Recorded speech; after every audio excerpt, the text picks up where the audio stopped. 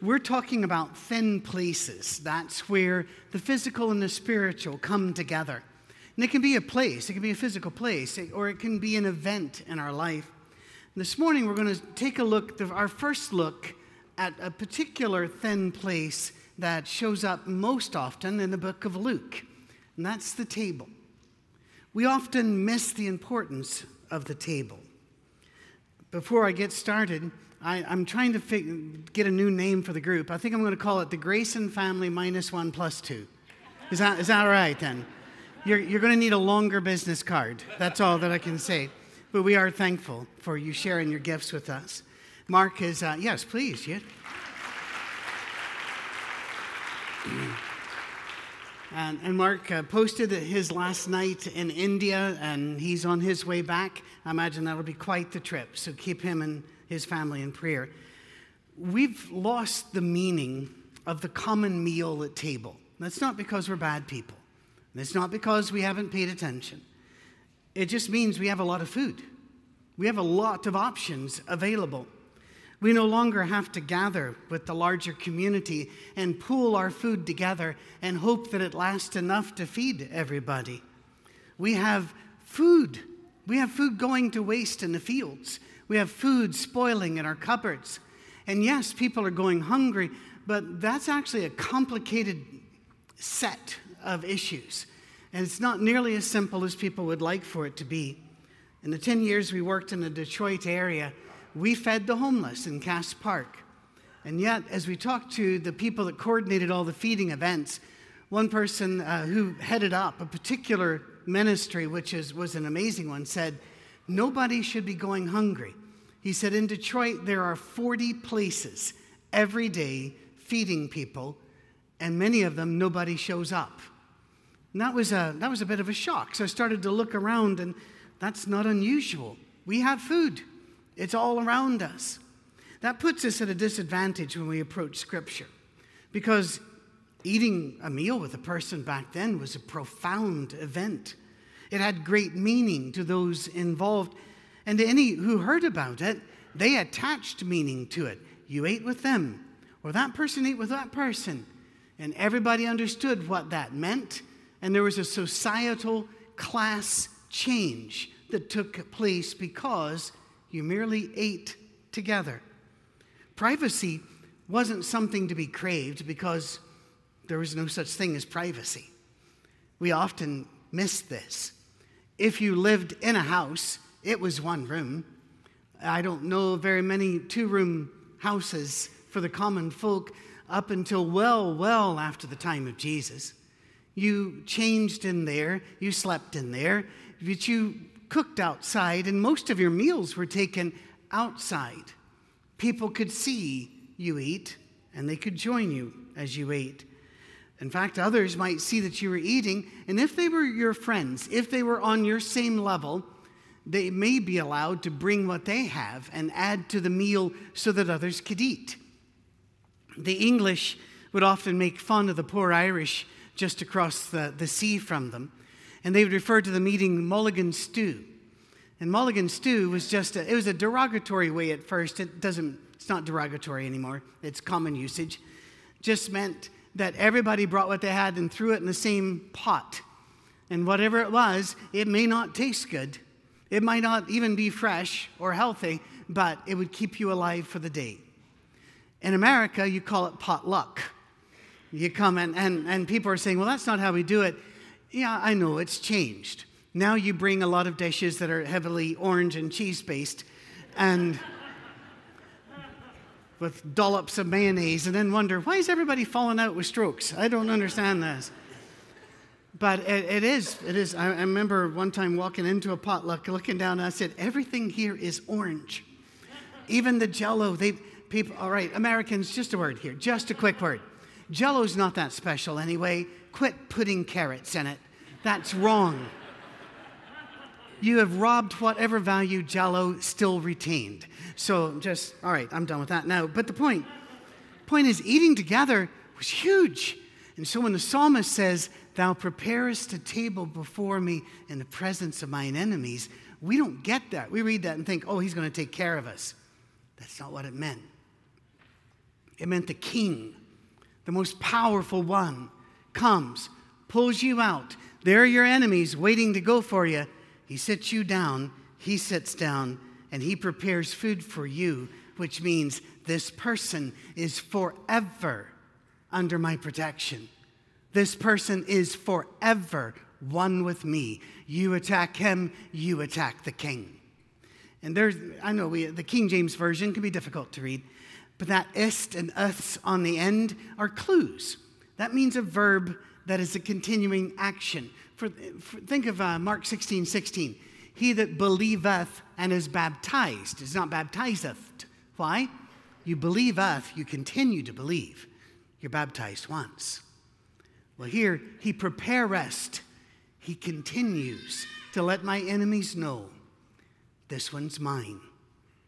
To purposefully prepare food to be shared with another individual is a creation of a thin place, a spiritual, metaphysical event that would take place as soon as you sat down and began to eat with them. Luke wants us to know about this. He wants us to understand the thin places that took place around the table.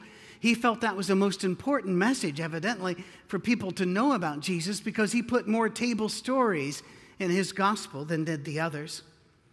In fact, we have our work cut out for us looking at those. So we're only going to take a look at a couple this time. Then we're going to take a little break. We're going to do different forms of thin places as we look at Palm Sunday and Easter. And after Easter, we'll come back to thin places around the table in Luke. Most of our stories about the birth of Jesus come from Matthew and Luke, but Luke adds more detail.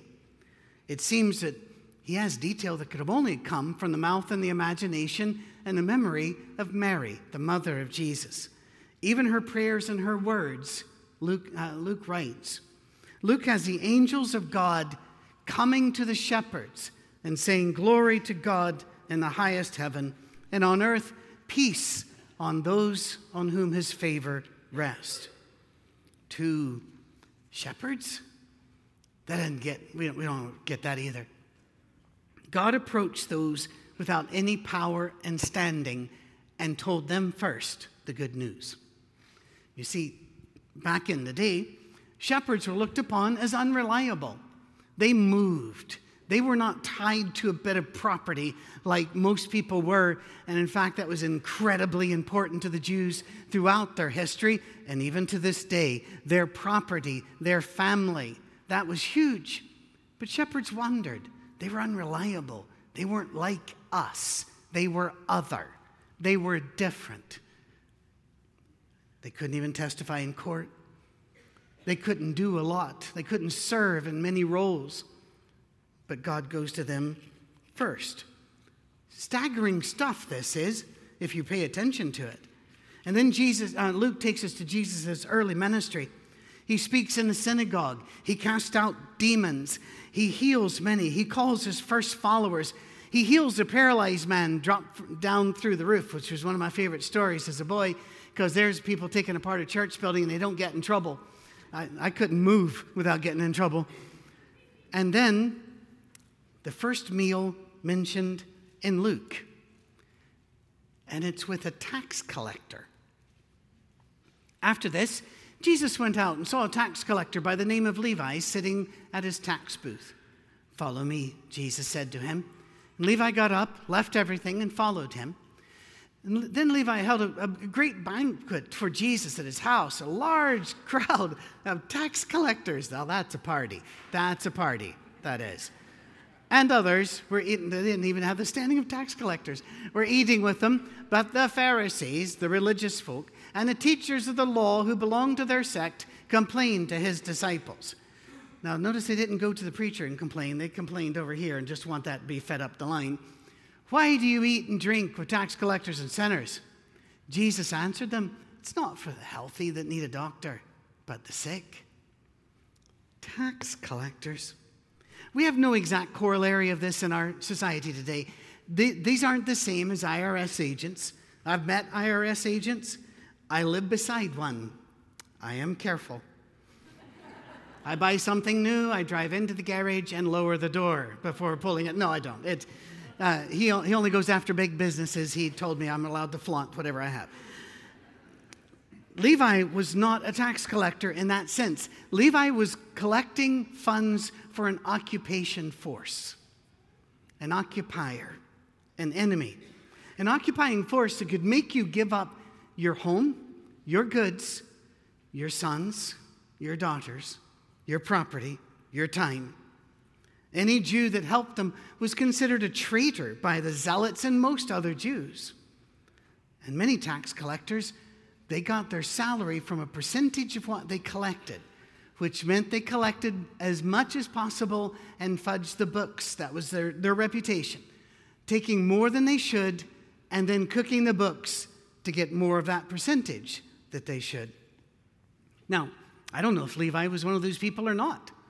I don't know if Zacchaeus was one of those people or not. He's often painted as one of those, but he did say, if I have taken from any more than I should. So I don't know, but that was certainly the reputation, and that's how people viewed them. And he had enough money, by the way, to immediately put on a large banquet. That was amazingly rare in those days.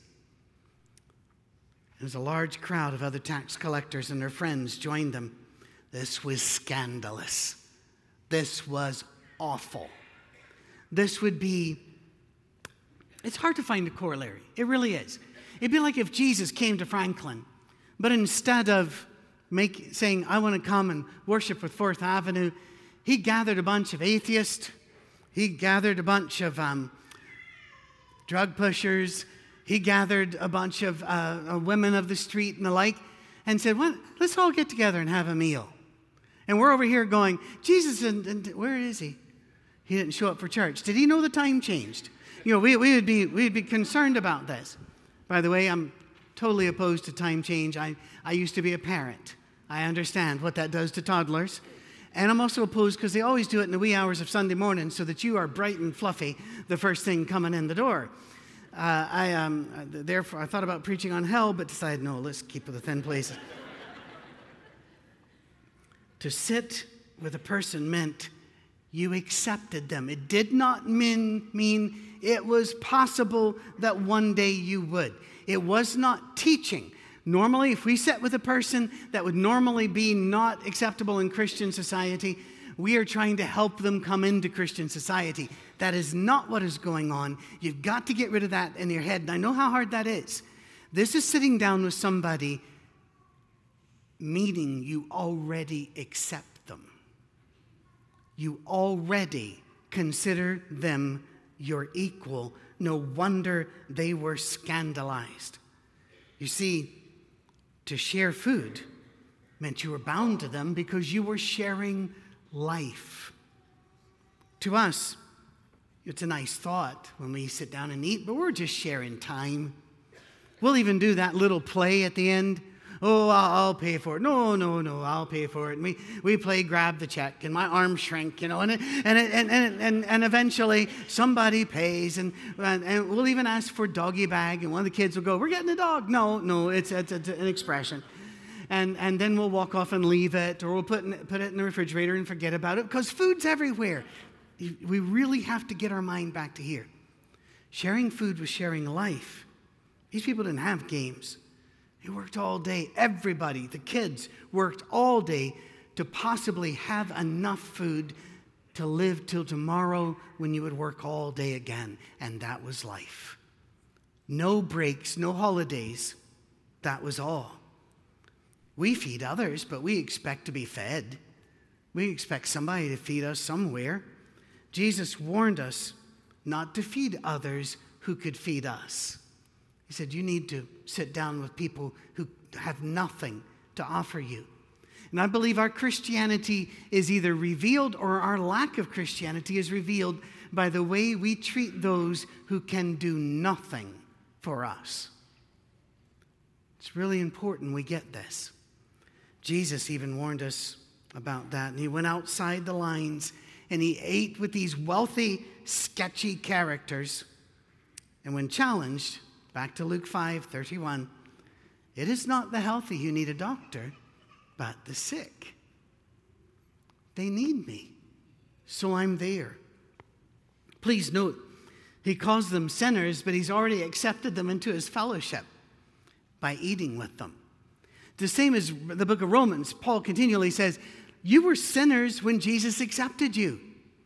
Because there were some in Rome that were saying, well, now that he has accepted you, you have to be perfect in all ways. And Paul was going, no, grace still is how we stay in this fellowship. Because we're still sinners. A Jewish man named Norman Greenbaum. I know, you're thinking, not another Norman Greenbaum story. Nobody knows the name. In 15 minutes, had a tune in his head and wrote a song called Spirit in the Sky. And then back in the 60s, it became a #1 hit. And it had a line in it that says, I'm not a sinner, I've never sinned, I've got a friend in Jesus.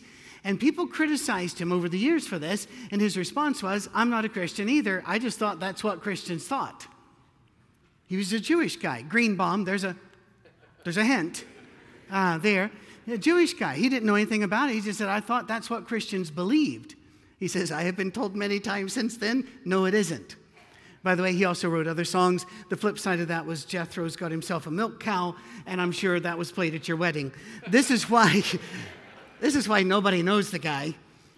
But the point is, we were sinners when Jesus started eating with us. When we ate today at the table of the Lord, we were sinners. But he always prepares it and lets the heavenlies know, these are mine. These are my people. Jesus forgives first. Before even asking us to change our behavior, Jesus forgives first. If you don't believe me, read the Gospels. He forgives people before they change. Even before they repent, he forgives them because that's who he is, and then he calls us to be the same. Later, it seems perhaps even months have passed, Jesus is asked to a meal by the leader or a leader of the Pharisees.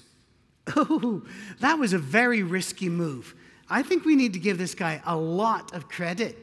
This was an amazing risky move. I'm just glad this occurred before the time of social media and the internet, because it would have exploded and never gone down.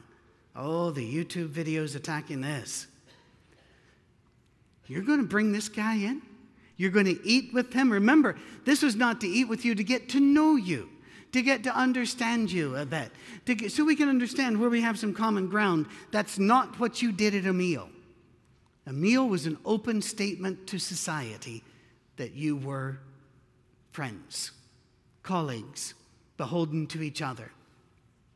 And the drama immediately begins. When one of the Pharisees invited Jesus to have dinner with him, he went to the Pharisee's house and reclined at the table. A woman in that town who lived a sinful life learned that Jesus was eating at the Pharisee's house, so she shows up. She came there with an alabaster jar of perfume. As she stood behind him at his feet weeping, she began to wet his feet with her tears, and she wiped them with her hair, kissed them, and poured perfume on them. That's unusual. That's not what you were expecting at a Pharisee's house. That's not what the Pharisee was expecting to take place at his house. Can you imagine his private agony? There are all of his Pharisee friends, most of them perhaps opposed to this meeting. Some of them not eating, perhaps, because they don't want to be seen as accepting this Jesus.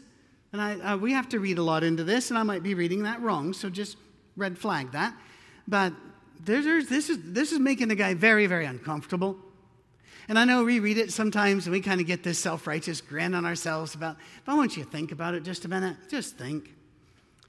Next week, we're having a special speaker come in to talk about a special kind of thin place that he can speak about far better than I can. What if, about right when he got started, that woman showed up?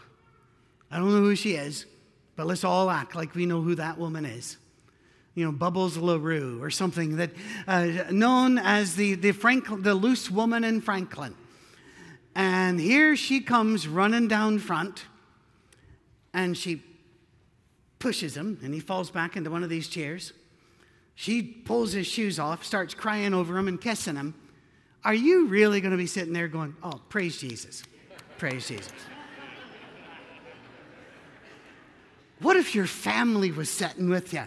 They've come all the way to Franklin, Tennessee to see what you're doing at 4th Avenue, And they're going, well, that was not in the order of worship. Where's the bulletin? I need to understand who this is. What's going on this? This would have been really awful for this poor Pharisee guy. And it's hard to say poor Pharisee, but seriously, it is. Let me explain how this works. They normally eat outside. You've seen the old movies when the pharaohs, and there'd be somebody with a palm frond doing this. When I was a boy, I was thinking, well, they're waving at a fan to keep them cool. No, normally you had somebody, usually the children or somebody, whose job it was to wave away the flies. Because you're eating outside. You don't eat inside. It's stuffy, it's awful. It's where your clothes are laying around. You eat outside. So everybody's seeing this. Now, here was the rules that the Jews had at this time. A lot of it comes from the Old Testament, but they'd modified it and tweaked it a bit.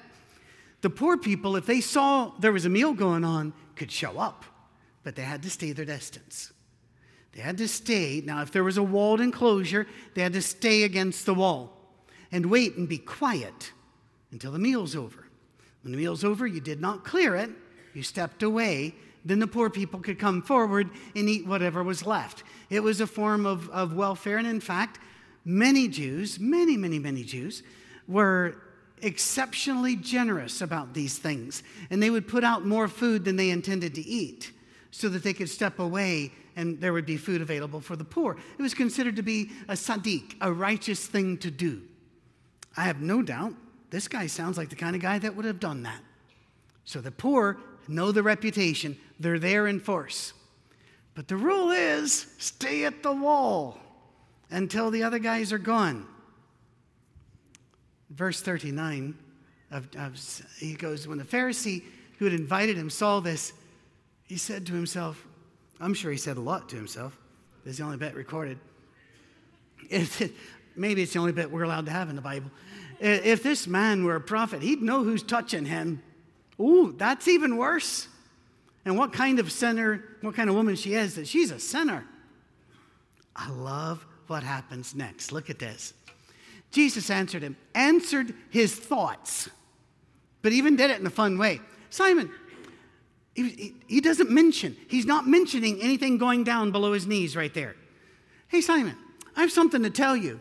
Simon goes, tell me, teacher. I imagine it's like, tell me, teacher. You know, looking around, seeing his friends scowling at him. 2 people owed money to a certain money lender. Whoa, this is off. This is not what was on Simon's mind.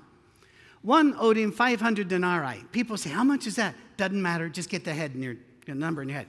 The other 550. Neither of them had the money to pay him back. So he forgave the debts of both. Now, which of them will love him more? Simon replied, I suppose the one who had the bigger debt forgiven. You've judged correctly, Jesus said. Now look at this. This is hilarious. They turned toward the woman and said to Simon, do you see this woman? That's all anybody had been looking at for a long time. And he goes, did you happen to notice her? I came into your house. You did not give me any water for my feet. But she wet my feet with her tears and wiped them with her hair. You did not give me a kiss, but this woman, from the time I entered, has not stopped kissing my feet. You did not put oil in my head. That was a good thing back then. It was a good thing. But she's poured perfume on my feet. Therefore, I tell you, her many sins have been forgiven. Wait a minute. Did she ask for it? We don't know that she did. Did she change her life? We don't know that she did. But Jesus says she's forgiven because that's what Jesus does. That's who he is. As her great love is shown. But whoever has been forgiven little loves little. Then Jesus said to her, your sins are forgiven. The other guests began to say among themselves, who is this that even forgives sins? Jesus knew there was going to be a Pharisee argument. So he says to the woman, your faith has saved you. Get out of here. He does that a lot. He really does. That man lured through the ceiling, he heals him, says, get your bed and get out. Wait, you're having church. No, you don't need to be here. Going to be a church fight. And it's probably going to make Facebook. So get out. Once again, what's Jesus do? Forgives the woman. It's a fantastic story. You may be wondering, now how do I apply this to us? You know something? Sometimes you don't need to. Sometimes you just need to know who Jesus is. I think that we paralyze Scripture and the Spirit's work in us when we always say, now what does that mean to you? Let's just realize what it means to the universe. Our God eats with us, prepares the table, and forgives us because that's who he is. And then he tells us, do that. Be that kind of person. I'm going to let the Borders family -1+2 come up. I think it's a spiffy name. Rolls right off the tongue, that does. We'll look at other table stories on other days, like I said, after Easter. I'm so looking forward to Easter. Several have asked, and yes, the many who have asked, I was wondering, should we give the wire crosses a rest this year? And you've said, no. So they'll be back. And we will look forward to a wonderful Easter here. Tell your friends. Tell your enemies. They need it more, right? And eat with them, and so they're not your enemy. But I want you now to notice something. Jesus would share the table with the rich and the poor, with those with great social standing and with those with no social standing at all. He gave the good news to shepherds, to tax collectors, to religious leaders, and even to women of the night. Why would we doubt his goodness toward us? Would you stand, please? This is good news for us, but it's terrible news for Satan. For Satan's an accuser. He's a slanderer. He'll tell you how bad you are, that you are never good enough. Your faith is never pristine enough. Your worship, your obedience is not precision perfect enough. But Jesus, in contrast, says, let's eat together. We are friends. Sin's no longer an issue. They're forgiven. They're gone because Jesus is here. And he calls us not only to believe this, but to treat others the way he treats us and treated them. Let our hearts and our lives be a place of fellowship, grace, sharing, forgiveness. May we be like Christ. Amen.